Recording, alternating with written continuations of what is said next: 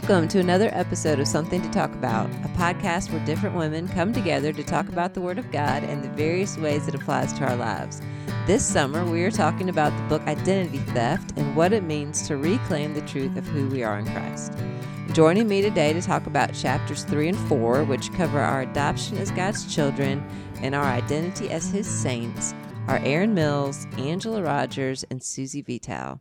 Now, Erin and I have recently embarked on a new adventure together. We are serving alongside one another as interim coordinators for our women's ministry here at First Pres, and Erin has graciously agreed to be my co-host for the remainder of this summer series.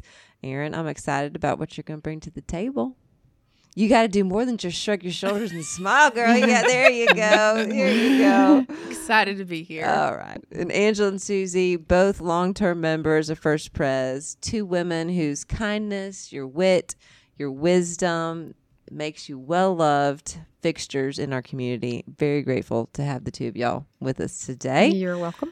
And I would love it if y'all would introduce yourselves. Tell our listeners a little bit more about who you are.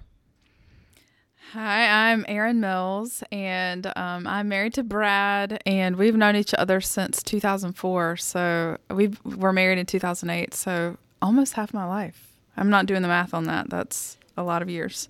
So I've been serving alongside the women at our church since I started seminary, and that was a couple years ago. So I'm 2 years into that endeavor. And I've just loved learning about how women's ministry is run and being mentored by some great people here at First Presbyterian. And so that's been fun part of this job. Some hobbies that I enjoy, definitely love sewing and painting and just doing things with the kids and a good outdoor project and canning, all the fun home things. I don't know. You're a woman of many talents. Seriously, you bake, you can, you sew, you do a little bit of this, a little bit of that. Not really good at anything. I don't stick around long enough to like really hone in on a skill. I just like to learn new things. Maybe that's my hobby. Okay, yeah, it's a good hobby. What about you, Susie? So my name is Susie Vital, and I am married to Jason Vital. We've been married. It's coming up on 33 years, and we have 3 children. Let's see, what else to know about me? I am an occupational therapist by profession, and some of my hobbies that I enjoy are gardening. I do enjoy that. I have a rose garden that I call my 4th child. I was going to say, that's not easy. A rose garden, that takes real attention. It's not, but they produce such lovely, they smell wonderful. They're mostly hybrid tea roses. So I get enjoyment out of it. There is some work, but it's sweet work. And then I also like to bake. So gardening, baking, and occasional kayaking and being outdoors. Well, my name is Angela Rogers, and I'm excited to be here. And a few things about me, the family scene. I will have been married to Jerry 40 years this December. Amazing. Yeah, it's getting up there. And we are blessed with 2 30-something-year-old sons who are both married. And between those two families, there are 7 under 7 years old grandchildren, so that's a crowd. And then we have a late in life child who just graduated from UGA and a little Shih Tzu dog, Buzz. So, and my parents are in Rennes. So that's kind of our immediate family. In terms of jobs, I'm a stay-at-homer right now, but involved in women's ministry here at First Pres and on council, and then have been directing weddings for about 10 years. So that's a little side gig that I have. Mm-hmm. And then I think you asked about hobbies. Susie, we'll have to have a double date with our kayaks. Jerry and I bought a kayak to survive. I would enjoy that. The pandemic. So you can bake the goodies. I'll pick up Chick-fil-A. Fun. And then we can hit the river. Fun. I like to play golf and fish with Jerry, so we can bring our fishing poles to that. And then hiking, traveling, kind of nerdy. I like Scrabble. Me too. Do you play for points or the best word? Points, baby. No, it's all about the good words. Well, 7-letter, and yeah. All right, well, let's move on to our first things first question that we ask at the beginning of every episode. And today's first things first question is, when was the first time you remember trying a water sport? So this should be up y'all's alley, kayakers. Yeah. So what I was going to speak about, although kayaking is fun, I was going to talk about the first time I water skied. We would always go camping with some close neighbors of ours growing up, and it was always, the thing to when it came time to learn to water ski, it was a big ordeal. And so I just remember I was probably about middle school, and I remember just being in the water and having those big, huge skis, sticking up out of the water in front of me, having my knees bent so tight and gripping onto that, handle so tight to try to get up out of the water. And I must have drank half of the leg. Did you go face down? You didn't let go? Yes, several times. I just remember it was such an ordeal to get up. But finally, once I got up on top of the water and skiing, it was just exhilarating. It was so much fun. I really enjoyed it. Now, I haven't water skied in many, many years, but just the memories of learning how to water ski were a lot of fun. So you got to have some perseverance if you drank half the lake and yes. decide you're going to go again. Well, and it was those who were teaching me as well. It's like, girl, you're not giving up. I'm sure. You're gonna learn how to do this. So anyway, I guess like Susie, I grew up in and around the water, so around the pool and the lake and going to the beach. So honestly, I really don't remember the first time skiing or swimming because we just sort of did it. But I do have a distinct memory of the first time I did a water thing, and it was like, this is really fun. I want to do this more. And this is like true confession. I was about 5 or 6 probably, and we would go to the lake. And I can remember somebody in the group had made this homemade plywood round disc thingy. These were very, it was all real homespun back then, back in the day. And it's kind of like you're a redneck if you make your own skim board. Is that what this thing is? Well, it was not a skim board. There was no such thing. But this is this big ramp, about the size of this table, like this, wow. Yeah. with no legs, and a big piece of somebody's probably old plywood. And I don't know if it was my dad or one of his friends, because we would go to the lake with friends. They decided, let's make this thing, and they got a lawn chair, and the dad, or it was my dad or their friends, sat in the chair, and I got to sit in the chair with them. And then we held on to the rope, and they pulled us all around the lake. Word. And I mean, it probably did not meet any safety standards So or anything like that. I have so many questions. Yes, yeah. Your do-it-yourself is over there. You're like, are you really? what is that? Okay. Yeah. I'm just really curious, fun. like, how did you affix the lawn chair? It was not. Oh, It was not wow. fixed. It was just sitting there. Oh wow. Off we went. That does sound very That is dangerous. interesting that float that It worked. floated. Yeah, it floated, and off we went. Wow. That's unique, I love Angela. that. That is unique. You win the unique prize. Yeah, I think so. All right, Aaron, beat that. Funny. Okay, no, can't beat that. But I do have actually a similar story. I grew up around the water, but a formative memory of skiing. I mean, I think that lake water is still in my sinuses somewhere. I'm I smelling can it right smell now. it. I can Yes, smell I can it, smell too. it. I can taste it. Like I could see the brown murkiness. But yeah, you're right, Susie. Like once you get up on the skis, it is just such a I did it, amazing feeling. But funny, I did actually try to ski when I was pregnant with Zeke. So 11 years ago, I couldn't get up. It was sad. And I didn't have the tenacity I had when I was a child. Yeah. No one was cheering for me. They were like, okay, let's go up. Yeah. And it's a little harder to maneuver yourself when you're older. As yeah. a child, you can kind of pop up. Right. And that was a 20-year span between that, probably. Well, my grandparents had a lake cottage growing up, so I spent some time there as well. And I know what you mean about the smell of lake water mixed with gasoline. I Oh, love yes. the smell of Now lake you're water and talking. gasoline. Oh, Boat wow. on the, I don't know what it is, but I love that. Yeah. Love that smell. And I didn't ski a whole lot. I did tube. And Nice.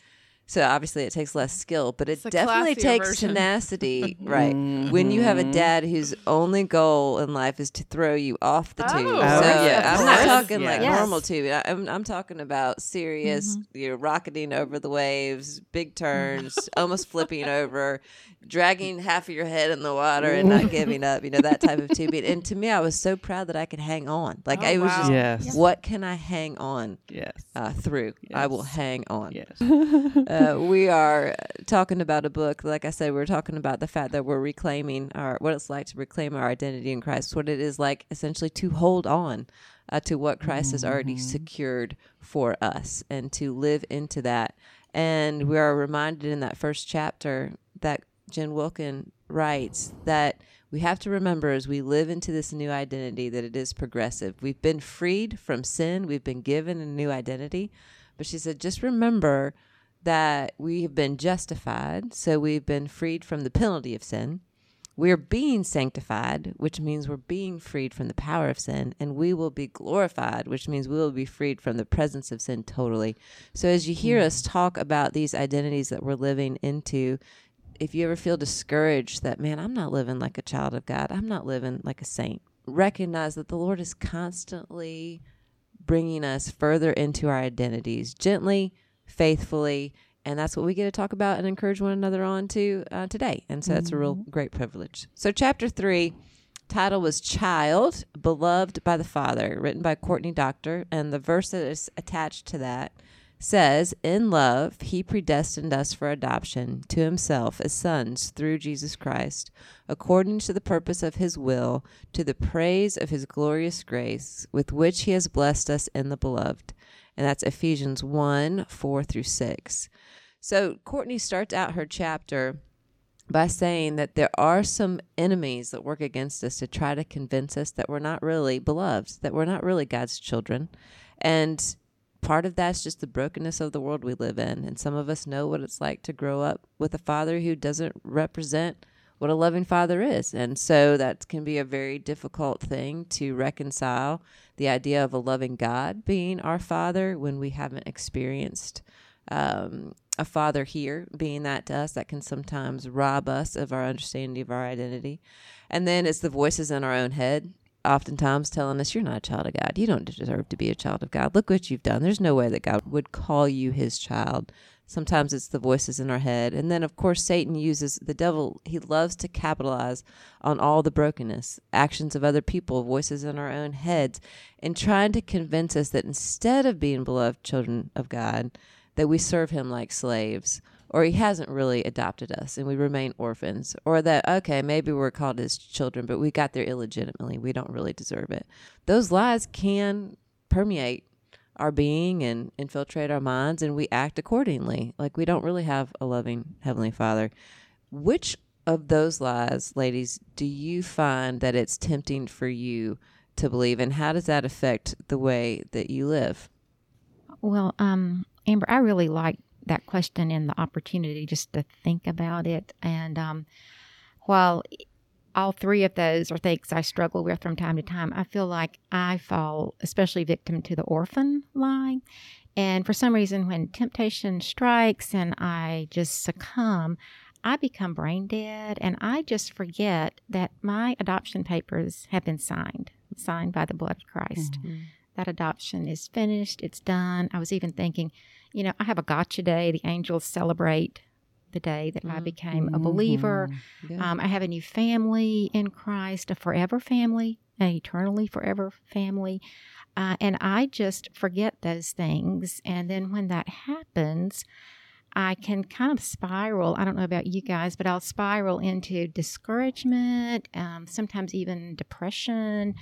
And then sadly, distraction to the point that I'm just not effective for the Lord in doing the things he's called me to do, or even just, the task of the day, that sort of thing. And one of the things in the book, there are lots of rich encouragements to help us pull out of these spirals, whatever they look like in each of our lives. But I really liked Courtney Doctor's, it's really just back to the basics. She just exhorts us that we need to remember there's a three-pronged truth. And number one is God wants us. God wants me. He wanted me. He wants us. God delights in us. He really does. And number three, God loves us. And that's simple, and we all know it, but I just time and time again forget it and just stop living in that truth. So I really appreciated that. And she finished up, or there's a quote. She says, "Oh, child of God, my prayer is that you and I would build our lives on this bedrock of truth. It's the foundation from which we live and move and have our being. God's love changes and transforms." And that offers so much hope, the change and the transformation, that we're not stuck. Not stuck. I love that, Angela. I think for me, when God's love clicked into focus and I was able to just receive his flood of love over me, that these lies were diminished. But I feel like when I'm at my worst and I can just get like the most toxic mix of all of these things, the orphan, the illegitimate child, the slave, and just operate out of those lies and see even that I'm maybe the prodigal child and I've returned and God's put his ring and his robe on me and called me his, but just feeling like I have to earn it and prove myself and show up and do the work, and like my worth is from my own doing, or just feel like that, I'm not welcome here, like that family love is not for me, or like the orphan, like you were saying, that I am abandoned when things are at their darkest, like, and that I think that just knowing that the community is surrounding you and putting the truth back into your mouth, putting the truth back into your heart, that's where that piece is so valuable. Similar to both of you, I have experienced both of those feelings as well, the orphan, the illegitimate child, and the slave.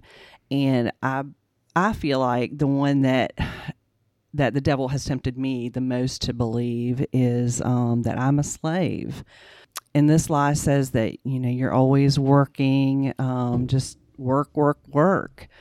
One of the questions was, how does it affect the way you live? Well, often, just frenetic and working to have it all put together, like my marriage, my children, my career, and have them all turn out perfectly. Then what I have learned from what Courtney has taught us through this also is that, and how to help change my belief, is that the best thing I can do is to rest from my work, and by spending time in his word and by praying. Really like the paragraph on page 39 where Courtney reminds us that one of the sweetest blessings of living as a beloved child is to know deep rest. This is one of the scriptures that she quoted also. We have a Father who will not only rejoice over you with gladness, but will quiet you with his love. And that's from Zephaniah 3:17. And that really resonated with me. Loved it. I like all of that y'all are saying. And I think as mothers, we understand what it's like to love our children based solely on the fact that they're our children. We delight in them. And I was telling someone the other day that I don't like it when my children are sick, but I sort of like it when they're just down enough that they're still and they sit with me and they let me cuddle them a little bit because I just delight in them. And we can often think the Lord doesn't want to delight in us. He doesn't want us to be still with him. He's just interested in what we can do for him, as slaves or misbehaved. So I'm not real sure that God counts me as his child. We know intellectually, probably as believers, that he does, but we tend to not operate like that. Want to make up for that. Hard for me sometimes to believe that he delights in me in the midst of my failures. Courtney makes the point that we're adopted children of God based solely, I love this, solely on his initiation and completion of our adoption. So those two things, the initiation and the completion. He initiated it and he completed it. And she gives an illustration of when they adopted their own child. And she says, it was a little girl that they adopted. And she says, what was our sweet girl doing while they were going through this adoption process? Nothing. She was completely oblivious of all of our efforts to initiate and secure her adoption. Honestly, what could she have done? She couldn't initiate her own adoption process. She didn't peruse possible families and select ours. She didn't save her money and fund the adoption. The entire process rested on us and what we could and would do. In the same way, we're unable to contribute to our adoption. We may like to think we chose God or merited our salvation in some way, but we didn't. And she summarizes the fact that when we get that, or she says that when we begin to understand that God initiated our adoption process, that he completed it, that we are in it based on nothing that we've done. She says that when we live in that safety of our Father's love, that we delight to spend time with him. We want to imitate him, and we want to know how to rest securely in his care. So when y'all think about those three things, living in that safety of his love, delighting to spend time with him, the desire to imitate him and rest securely in his care, which one of those benefits of being his child, which one of those I just listed, have you been enjoying lately? So I have been enjoying to delight in spending time with the Father, reading and meditating on his word and praying. I recently attended the Day of Prayer, and I just can't even express how refreshing it was to, not that I always need that much time, but it was just beautiful to be able to spend that much time just reading some scriptures and reflecting on them and having time to reflect on them. It was beautiful. It really was. And it was just refreshing to my soul. It was just perfectly what I needed. But other than that, I also just have enjoyed spending time meditating on his word and in prayer. I love that. The prayer day is such a treat. I love that. I think the most astounding thing for me is that I want to imitate the Father, and it's just such a testimony to myself that it's just such a reminder that I want to do what is right because the righteous one has loved me. He has changed my heart. He motivates me to want to spend time in his word, want to be with his people and be encouraged by them, and it helps me rest. But I think that just seeing that I want to do what God the Father, what his heart is about, seeking his heart. Because Erin without Jesus is manipulative and wants her own way and kicks and screams when she doesn't get her own way. So just seeing the transformative work over the course of my life of knowing Christ is just so encouraging. I like that example, just thinking of what it's like to watch a little child imitate a parent. Yeah. Whether it's a little girl holding a purse like her mama does, So or cute. a little boy, doing something just like his Pushes a daddy. lawnmower beside daddy in the Right, backyard. right. Shaving. Doing something. Yeah. And they do it not because they're thinking, oh my gosh, I gotta do this. Dad does this, or mom does this, or whatever. But man, I love that person, and I want to do it like they do it. Yeah. I like that, Erin. Well, when I looked at that list, the thing that jumped out at me that I realized was that I'm delighting spending time with the Father right now. Sometimes we have dry spells where we feel like the Lord is distant. It's usually me that's the distant one. But just for the last few months, it's just been a joy to do quiet time in the morning, scripture reading, and that sort of thing, as well as being in worship. I just have felt very grateful to be able to be in the church, and there's just been a renewed sense of joy there in the sanctuary. Couple other things. There's been a renewed excitement doing Bible study this year. I really enjoyed the Acts study and just spending time with the Lord. And the characters the people that are in Acts. And just kind of a wrap up of this is I have thoroughly enjoyed meeting the Lord by watching The Chosen. I don't know if you guys have seen that series or not, but it's the story of Christ and the disciples. And I just think it's very well done, and it's almost like watching family movies. It's just been kind of a experience for me on that level, and just seeing the Christ in a fresh way and the disciples in a fresh and real way, and makes it real, makes it very real, and makes the good things real and the struggles real. I appreciate the ways that y'all can put words to what it's like to delight in the Father's presence and to delight in imitating him, because you know that he's your Father. And I think we have some concept of what that's like as a child. But we're moving from now this chapter to the next, which talks about what it's like to be a saint. And there's maybe more confusion around that idea of saint. What is a saint? The subtitle of this chapter is Redeemed by the Son, and it's written by Melissa Kruger. The verse that is attached to it says, "So then you are no longer strangers and aliens, but you are fellow citizens with the saints and members of the household of God." Ephesians 2:19. So in this chapter, Melissa talks about the sense that we all have that in one way or another, we are simply not enough. All right, so this is going to contradict the reality that we're a saint, that we're chosen. Mm-hmm. And when you think saint, sometimes I know that we can think holier than thou. You know, saint is somebody who you can't relate to. They just are kind of uppity and don't have any idea what really goes on in real life. But a saint biblically is speaking of the one that's been set apart for the Lord, that they belong wholly to the Lord. And the lie that can come into our minds to contradict that is what Melissa says when she has this quote. She says, I'm in fact still struggling with sin.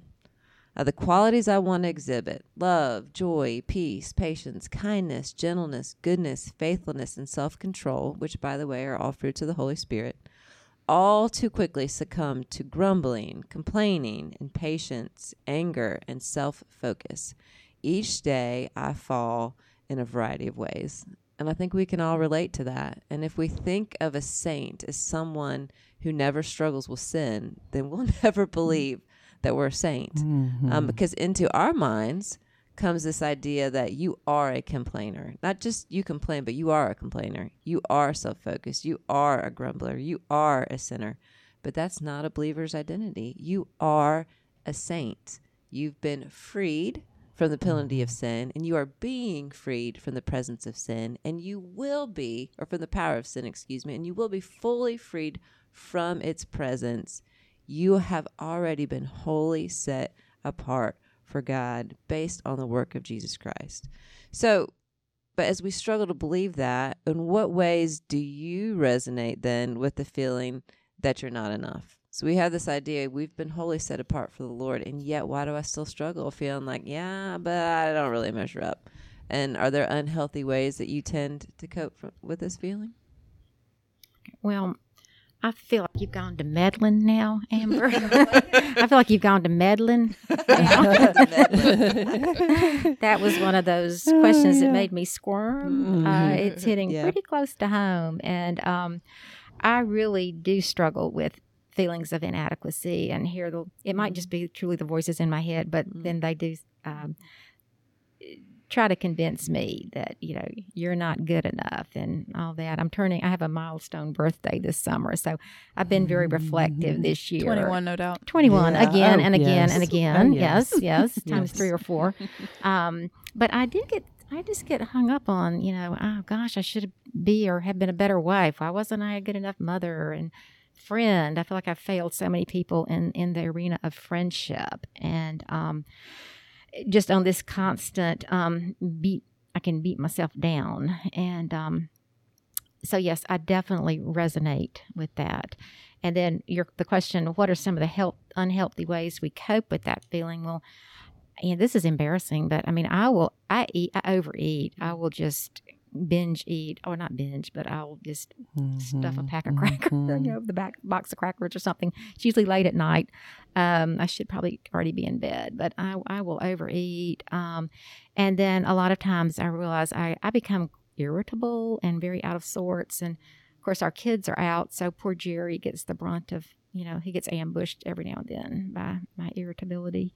and whatnot. And then the other thing that happens, and this is quite convicting, I will tend to withdraw when I get in that funk, and I will withdraw from other people and from being available to do the good works that God is calling us to. So that was the thing I think that's the thing He's making me see through this Bible study this summer. And then the question about change, how does the change come? One of the great things that this book has shown me, that Melissa has shown me, is that I don't have to stay in that funk, and I don't have to stay in those hard, dark places, but that I can come out of it if I embrace not just my identity as a saint, but I have had to come to terms with the fact that, and make peace with the fact that, yes, Jesus makes me a saint, calls me a saint, but I am still in a sinner's body.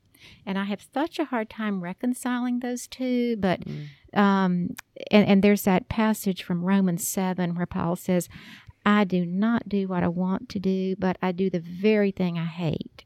And I feel like when that happens to me, and that's a universal thing, it happens to all of us, but for some reason it just unnerves me and derails me on my path. So I just appreciate Melissa Kruger's words of truth here to us. And then she ends it up by saying, sainthood isn't a measure of our works, it's a measure of Christ's works. And that's just a thought. I need to paint that on my bedroom wall and look at it every morning. Jerry so would love that. Yeah, so the focus is not on me and what I do or don't do. A lot of times it's the works I don't do, but it's really all about Jesus. So just get over yourself, I guess, is my message to me. You can preach that message to me Yeah. a lot. Get over yourself. Yeah, that's so good. I feel like that all of these identity theft chapters, it's like, take your eyes off yourself. It's You're not right. about you. I think that's the bottom line. It's about Jesus, and just how we need to hear that good news over and over again, that Christ has done the work that we couldn't do.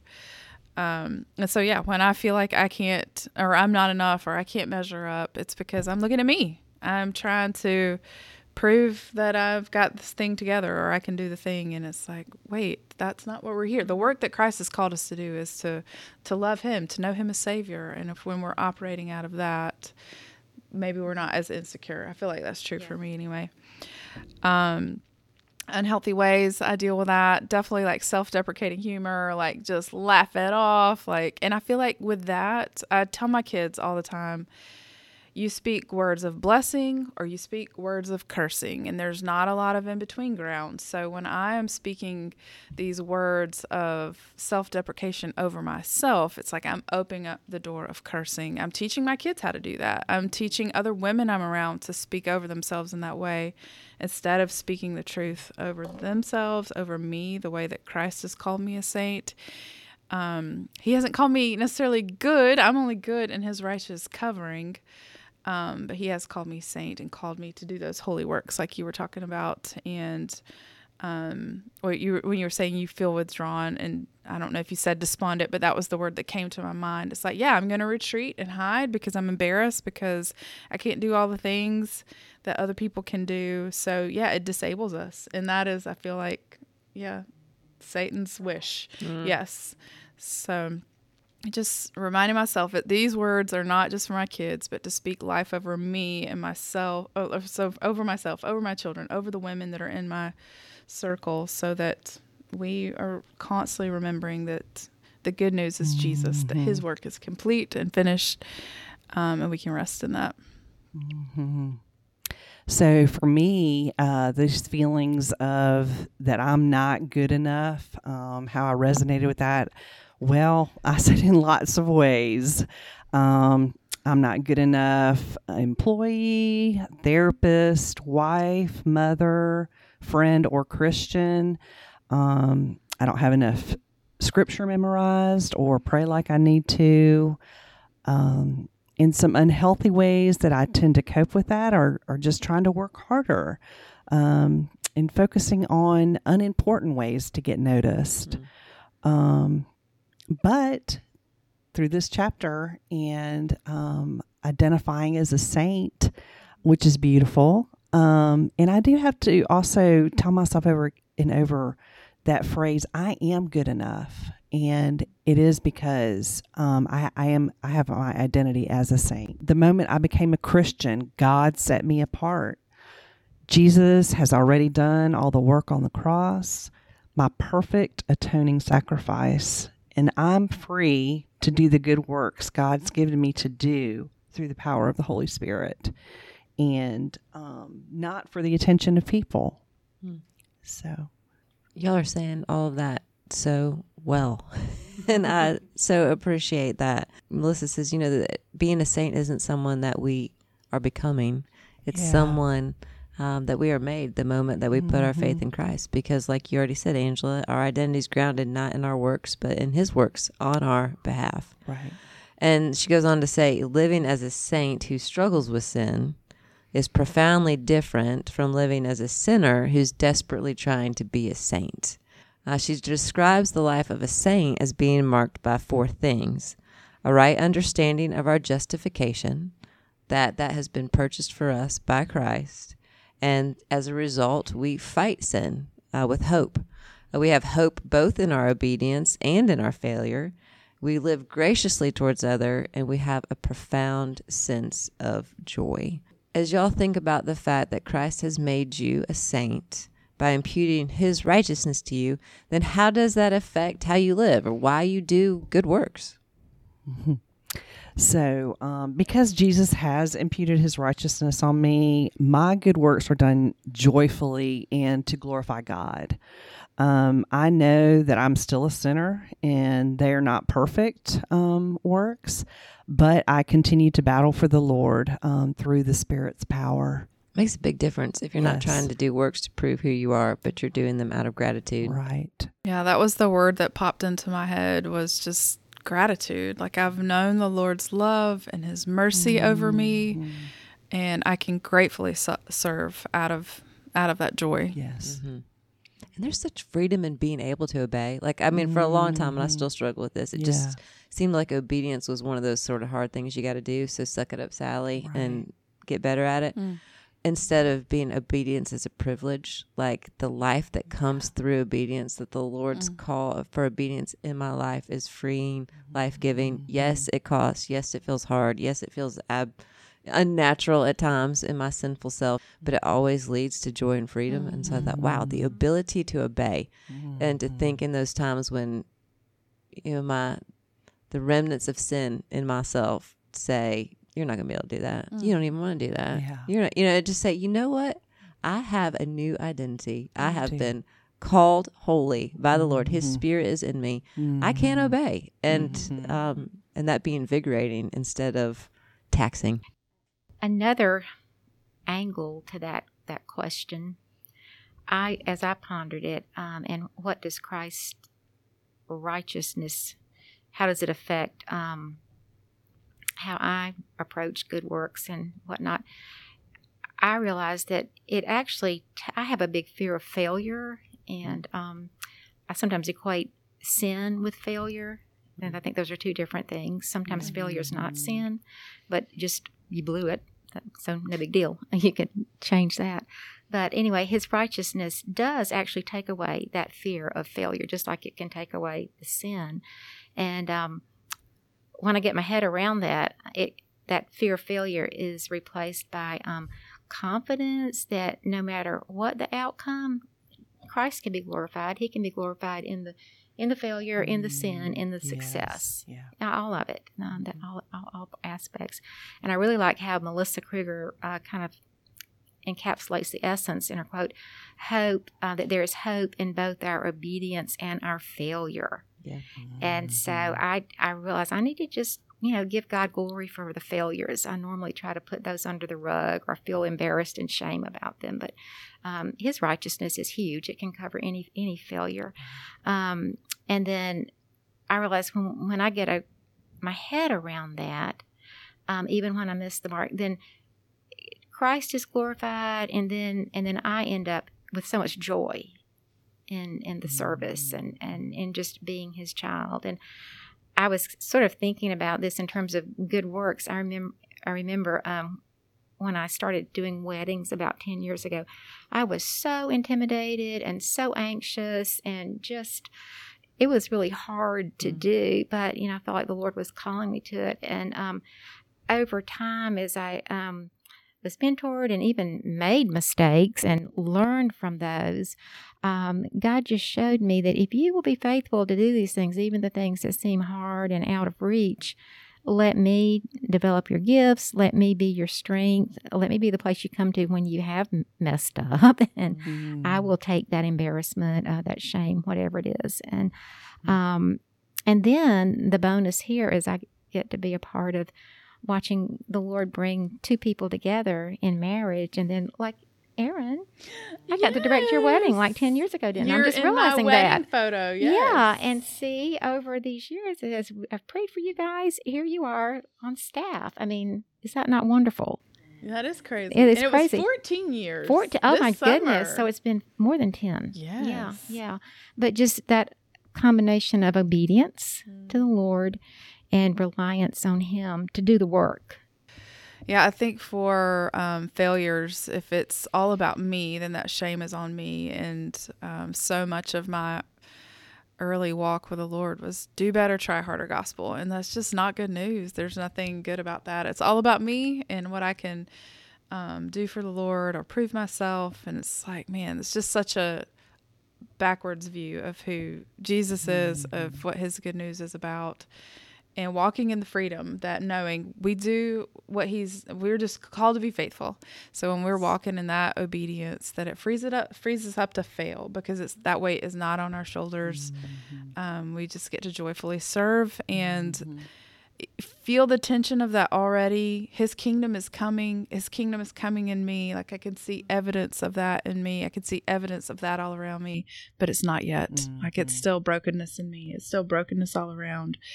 But we have that hope that He's planted in our hearts that all will be made right. It's true. I love that good news. Just remembering that what we're talking about is good news. We are children. We are saints. It is good news, not of our own making, but of His. And we get to celebrate that together. And it's been really fun to sit around the table with all three of y'all. It's been a joy. Well, listeners, if you want to see the pretty faces of our guests today, you can check us out at our Women's Bible Study Facebook page at Women's Bible Study FPCA, or you can find us on Instagram at First Pres Augusta Women. Aaron and I would love you to join us again in 2 weeks. You can take us on an evening stroll or plop us down next to you in a pool chair. We'll be talking with Tracy Lutz and Amy White about what it looks like to be fruitful members of God's church. Hope you listen in. Sometimes the light surprises the Christian wife she sees. It is the Lord who rises with healing in His wings. When comforts are declining, He grants the soul again a season of clear shining to cheer it after the rain.